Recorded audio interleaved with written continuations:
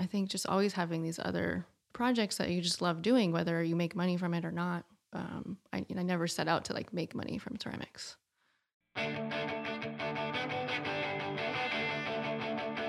Hi, everyone, and welcome to Making Ways, the podcast all about the unexpected paths to a creative career. I'm your host, Rob Goodman, and I'm really excited you're listening today. We have ceramic artist Julie Cloutier. Julie went to architecture school. She worked in an architecture firm for a decade, and then she went off on her own. She worked in retail shops here in San Francisco and started learning and creating ceramics. Today, she's a ceramics artist. She makes amazing pottery. She makes fine art sculpture as well.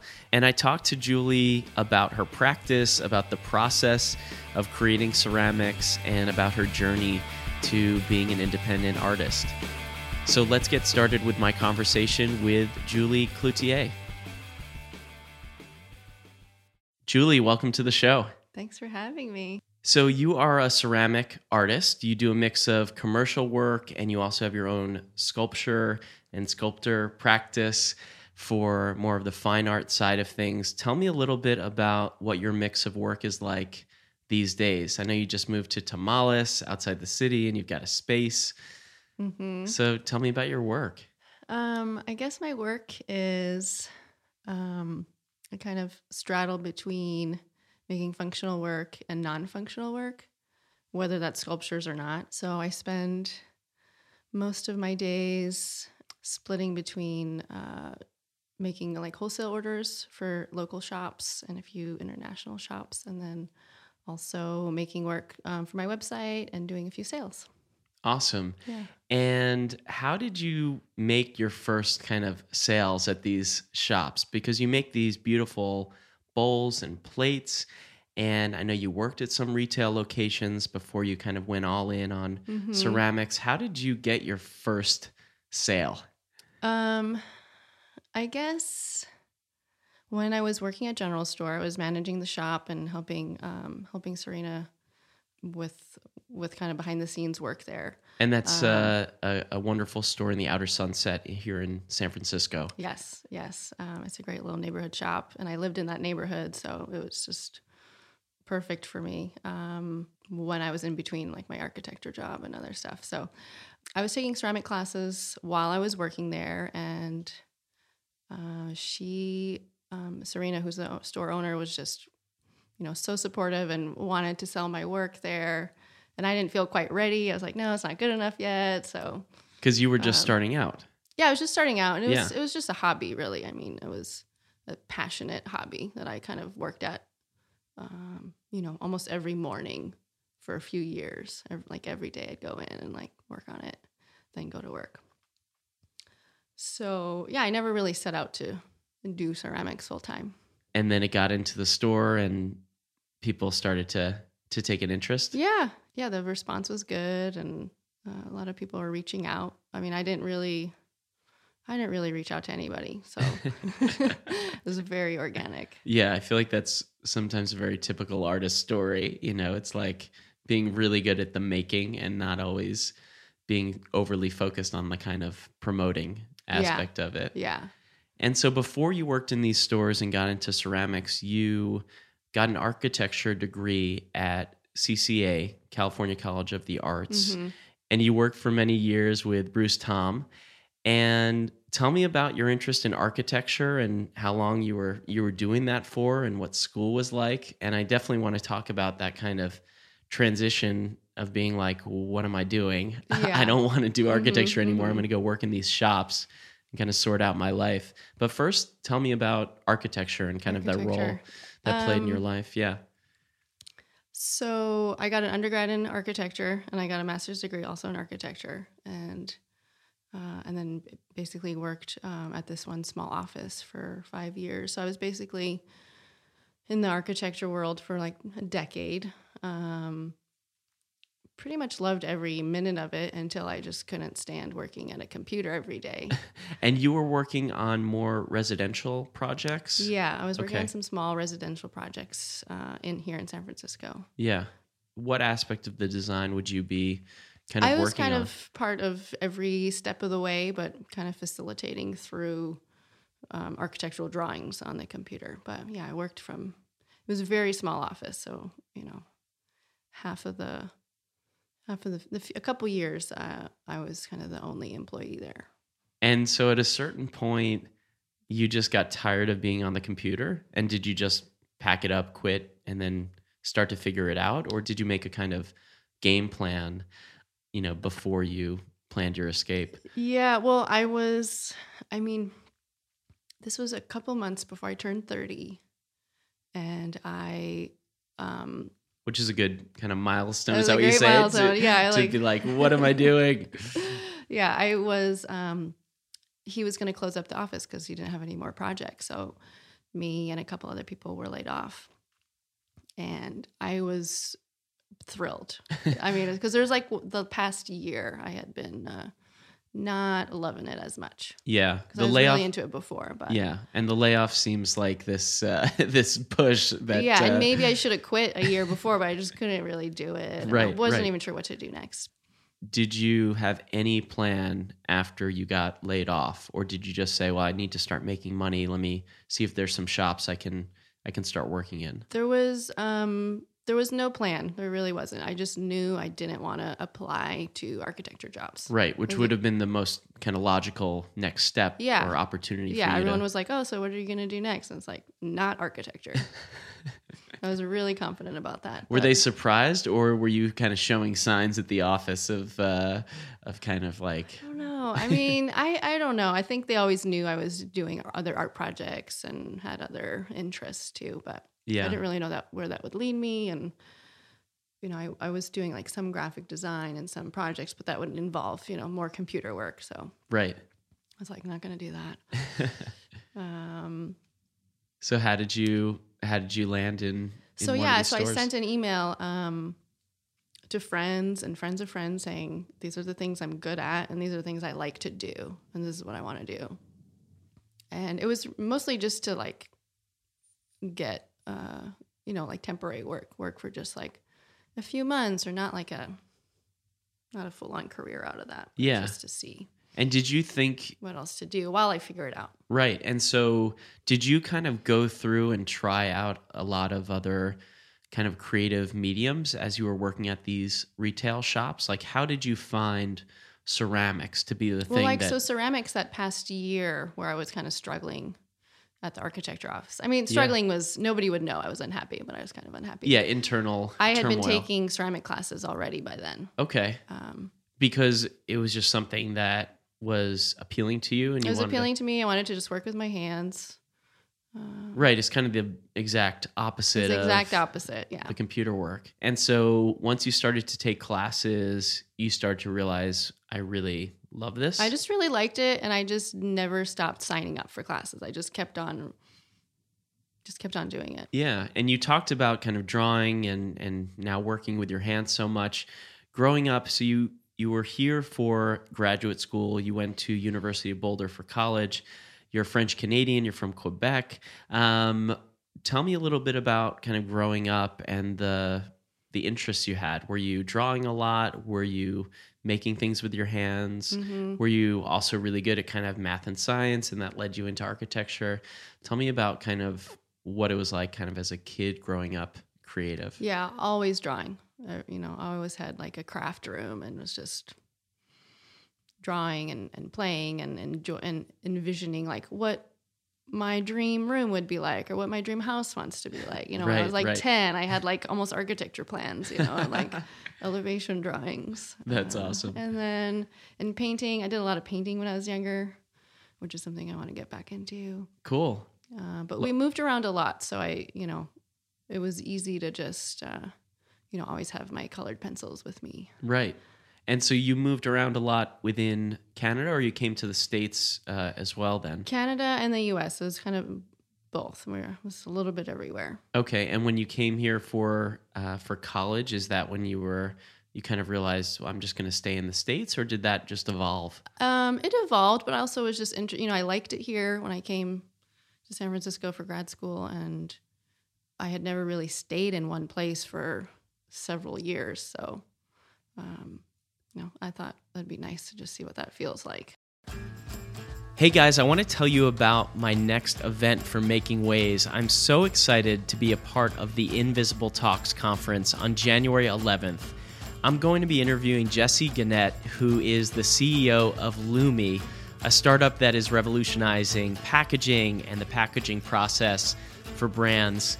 And I'm so excited to be joining this conference. It's all about the creative process. And there's going to be people there from IDEO and Pinterest, and there's going to be artists and folks from Autodesk and so many other places talking about their process in ways that are really going to give you the tools you need to succeed in your job, whether you work in design or business or you've got your own thing going. It's on January 11th, and if you go to invisibletalks.com, you can grab a ticket there, and if you use the code InvisibleFriend, you can get 10% off. I would love to see you there. I think it's really going to be an amazing conference. Ariana Orland, who was on the show, is the one who put this whole thing together, and I think it's going to be very inspiring and a day that's going to be very valuable for me. I'm excited to be there, and for everybody in attendance, and I look forward to seeing you there. So check out invisibletalks.com and grab a ticket. Okay, let's get back to the show. I'd like to talk about the process of ceramics because I know very little about it. And I'd like to understand a little bit about the steps you have to go through. We were talking earlier about how you live in Tamales now, and you travel to Berkeley to fire your pieces. But, talk me through kind of the basics of It's a very long creating. process, which is also kind of why I like it. There's a lot of waiting time, and the clay kind of decides when it's ready. It's a very forgiving medium, or Um, not so much? It depends. I mean, I feel like clay has a memory, and so if something kind of happened to that part of the material, like it kind of shows up it shows up later in the work. But That's interesting. um Well, yeah, tell me about the the process. process, it's so physical. A lot of people think it's very relaxing, but it's physical, it's backbreaking, it's hard work. We've been, Um, people were ingrained with the ghost I know, scene. I know. It's all just like romance and easy. Yeah, easy no, does you're just it. like always dirty. You're always dusty. But the material, the clay, I just love working with it. And it involves, just from start to finish is, wedging and throwing and trimming. And I recycle my clay, which is a cool part that you can do. And then there's a bisque firing stage. So, and then- but do you approach it with kind of designs and drawings in mind, or do you just create and your style emerges? I don't really do any drawings before. But I guess when I first started out, once I started on the wheel, it was more about like, okay, I'm going to make a bowl, and I'm just going to keep making bowls until my bowls are good enough. Okay. And I wanted to make sculptures very early on, but I was like, I can't make sculptures if I don't know how to make a good bowl on the Right. wheel. I mean, you can still make sculptures without, but for me, I like to know what I'm doing before. Yeah. So I would just tackle like one kind of item and just like repeat it over and over, and that's how you get better at it. Yeah. And so then take me through the end of the process there. So once you're on the wheel, you let it dry, you bisque fire it, then you glaze it and you fire it again. And I do the work I do is stoneware, and it's high fire in a gas kiln. What does stoneware mean? Stoneware is it's a clay that can be fired at the highest temperature, like 2,300 degrees. Okay. It's basically, a rock. And so tell me about this recent collaboration you had with George McCallman, the illustrator and designer. I know you said you haven't done too many collaborations before, but what was that experience like? And talk about the project itself too.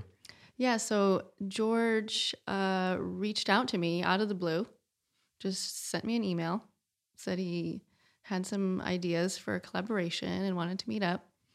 And I wasn't quite sure if my work was gonna translate with his style. And Um, but I just said yes. I had George come over. We had a studio visit. Definitely yes on the spot. Let's do it. Awesome. And I had seen some of his cup collection. Like he would draw with pen on these paper cups. Yeah. And I love them. And so we just kind of went from there, where we wanted to make a small limited edition series. I think we only made 20 cups. Okay. 20 cups, and he would illustrate them mostly through carving. So he's not necessarily drawing on them, but he's carving and removing the clay. Okay. And so at what point in the process does that happen? Like when's the hand off and hand back? I know. So there's like a short amount of window, right? That he had to move his schedule around a little bit to like come over and and spend several days in the studio to carve. So basically, like it needed to be a certain amount wet for him to but get still in. Firm enough to hold, right? Because you can't like squish it too much. So. right. He would hold it in his hands. Yeah, hold it in his hands, right, and turn it as he went along, and each one is very different. Okay. And so I threw the cups for him, and kind of gave him the tools, showed him like you can do this or you can do that, or test it out. And his were definitely very different than what I was kind of showing him. He kind of owned the tools, which was great. Wow. And so while he was illustrating them, carving them, I just kept on throwing my other like orders. So we were working next to each other. Yeah. And we would talk about him as he would like finish a cup or.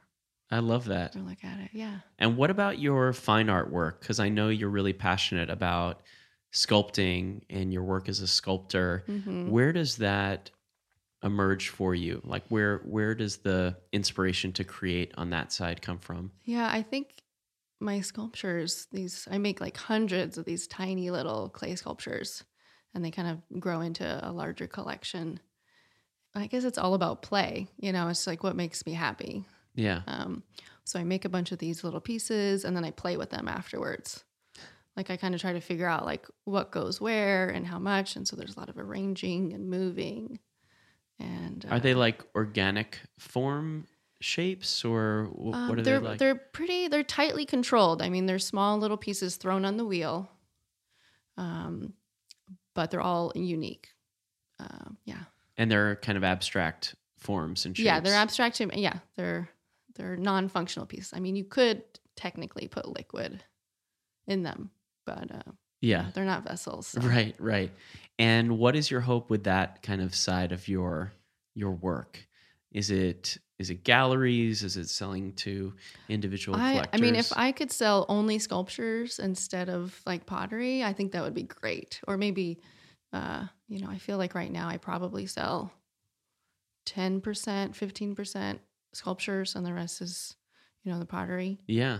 So if that was flipped, I think that would be just fantastic. But and that's just because that's calling to you. That's just what makes me the happiest. But it also informs the pottery, and the pottery informs the sculptures. So they definitely kind of need each other.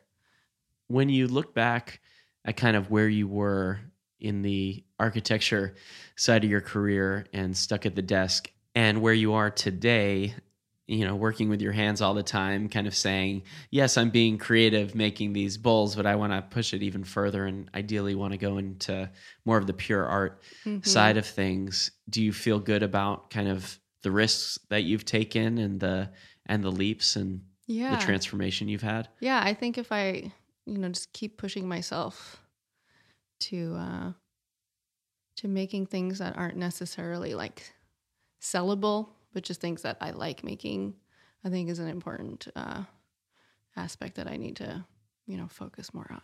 Yeah. Yeah. What about a practical question? How do you approach kind of making it work from a financial standpoint and kind of job perspective? Yeah. When there's orders that need to be fulfilled, the sculptures definitely take a back seat, and I might not even make any for like 2 months. And that's when I start to be like, no, that's important. I need to still do those, even when I'm making, fulfilling the order. So, right. I guess I don't know. How do I make it work? I'm very frugal, so I think that helps. I like constraints in a lot of different ways, even in my work too. I think I'm a better artist if I have less to handle or less to make decisions with. Yeah, and so those constraints, are those things that clients are giving you, or are those constraints you've given yourself through your process? Mostly things that I give myself. Yeah. Okay. I can come up with all kinds of rules. I'm like really good at rules. And you do that in your life and in your work? Yeah. In order to meet some kind of ends. Yeah. Like around what, saving money or like being able to produce a certain amount of work? Yeah, both saving money or just spending, and then also just my time. I'm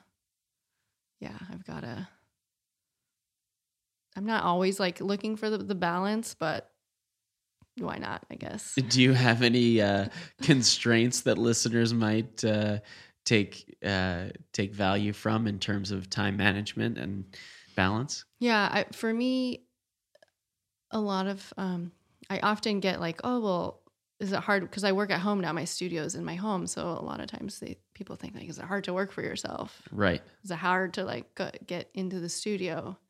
And if I didn't like stop myself, I would just be working like 10 hours every day. But because you love it. Because I love it, and I like working, and it's also satisfying when there is an order. You like want to do it. You want to finish it. Yeah. So I'm actually trying to work a little less. So you put constraints on the other side. So what does that look like? I guess, what do you say to yourself in terms of like schedule or? Yeah. What are the constraints? You said like, are you strict? Do you say like, do you write a note and put it on the wall? Do you give yourself certain I make hours? a new calendar basically every week. I've got like a 30-day calendar that I change up all the time. And so it's like, this will be my day off and I will not go in the studio. Like I'll close the doors and I don't go in there. So you have a 30-day calendar and every day you update that 30-day calendar? Maybe not every day, but very often. I'll like just redraw it. And it's a drawing? Yeah, I draw the calendar. I don't like actually use a calendar, but I... So like on Monday, you'll draw out the whole calendar, you'll fill it in. And let's say on Tuesday or Wednesday, you will draw a brand new 30-day calendar. Yep. And you'll fill it in and you'll throw out that one from before. It's like constant revision.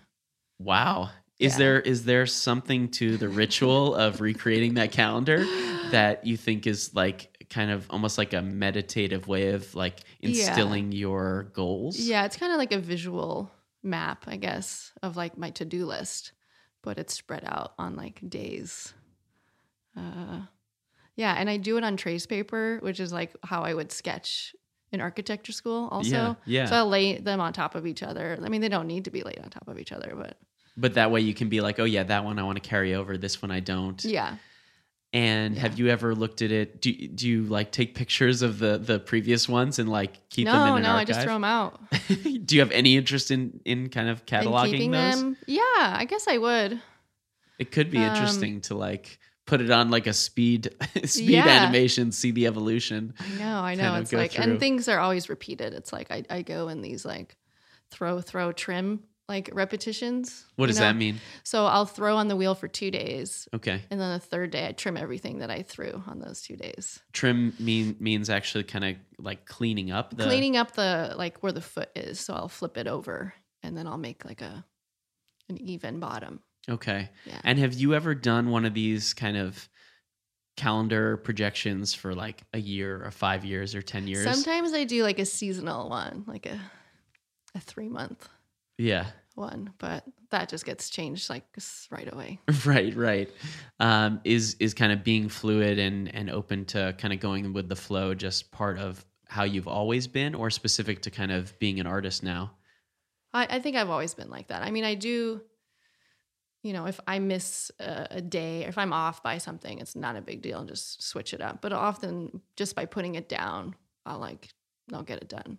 Yeah. And a lot of it is about the time off, putting that in the calendar, So it's like, got to finish all this before Tuesday. Right. Because I don't want to work Tuesday. Yeah. It's great. That's the constraint, right? Like it has to be done because I need to respect, my past self's vision for the time off that I need. And it helps to have my husband who's like, so when are you not working? Like, what day?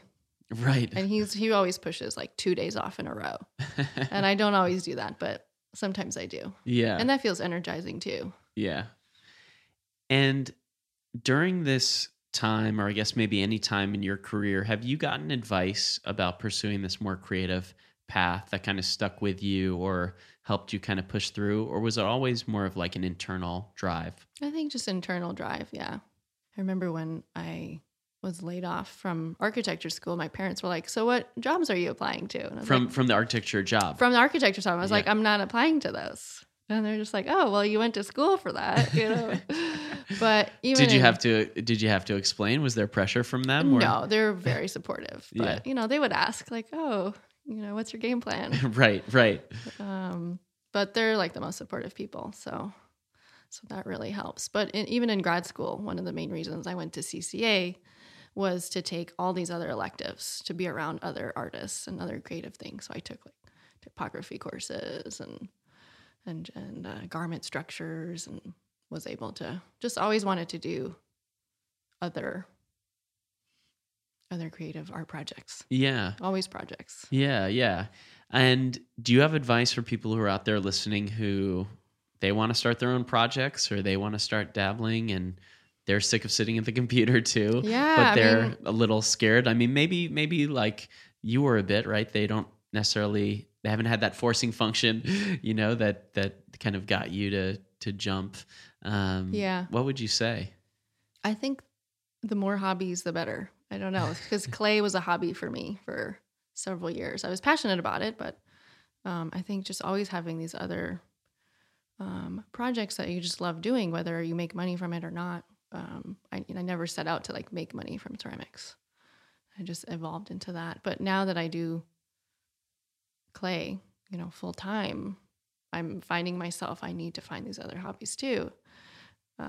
So I'm doing more, trying to do some more painting. I love to get back into painting, and I'm learning how to play the guitar. Awesome. Just started a month ago. Nice. And I think, just always to have this other thing on the side that you love doing. And I also don't think I'm going to be doing clay forever. I kind of envision maybe having another, like a career every decade. That sounds like really exciting to me. So I don't know. I think just be loose and also like rigorous at the same time. It's really exciting. And I love your openness to it all, and the idea that you're just going to let the exploration kind of drive where you go next. Mm-hmm. So thank you so much, Julie, for joining the show. I really, really enjoyed the conversation. Thank you so much for having me. It was a pleasure. Okay, that was my conversation with Julie Cloutier.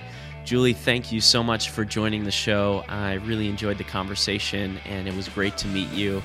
And if you want to order her ceramics and pottery from anywhere, you can go to cloutierceramics.com. And that's CLOUTIER ceramics.com. If you guys haven't signed up for the Making Ways newsletter on makingways.co, head on over there, sign up. I'm always sharing new episodes, illustrations, articles, and events with you guys first. Also, make sure to leave a review on iTunes. It is such a powerful way you can make a difference in getting the word out on this podcast. Making Ways is engineered by Jim Heffernan at TTO Productions.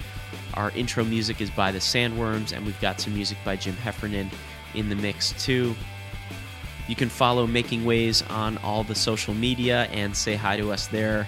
I love hearing from you guys, hearing your suggestion for guests, hearing about what you learned from the episodes, and just interacting with you there. So thanks so much for your love and support. Thanks so much for listening, and I'll see you next week.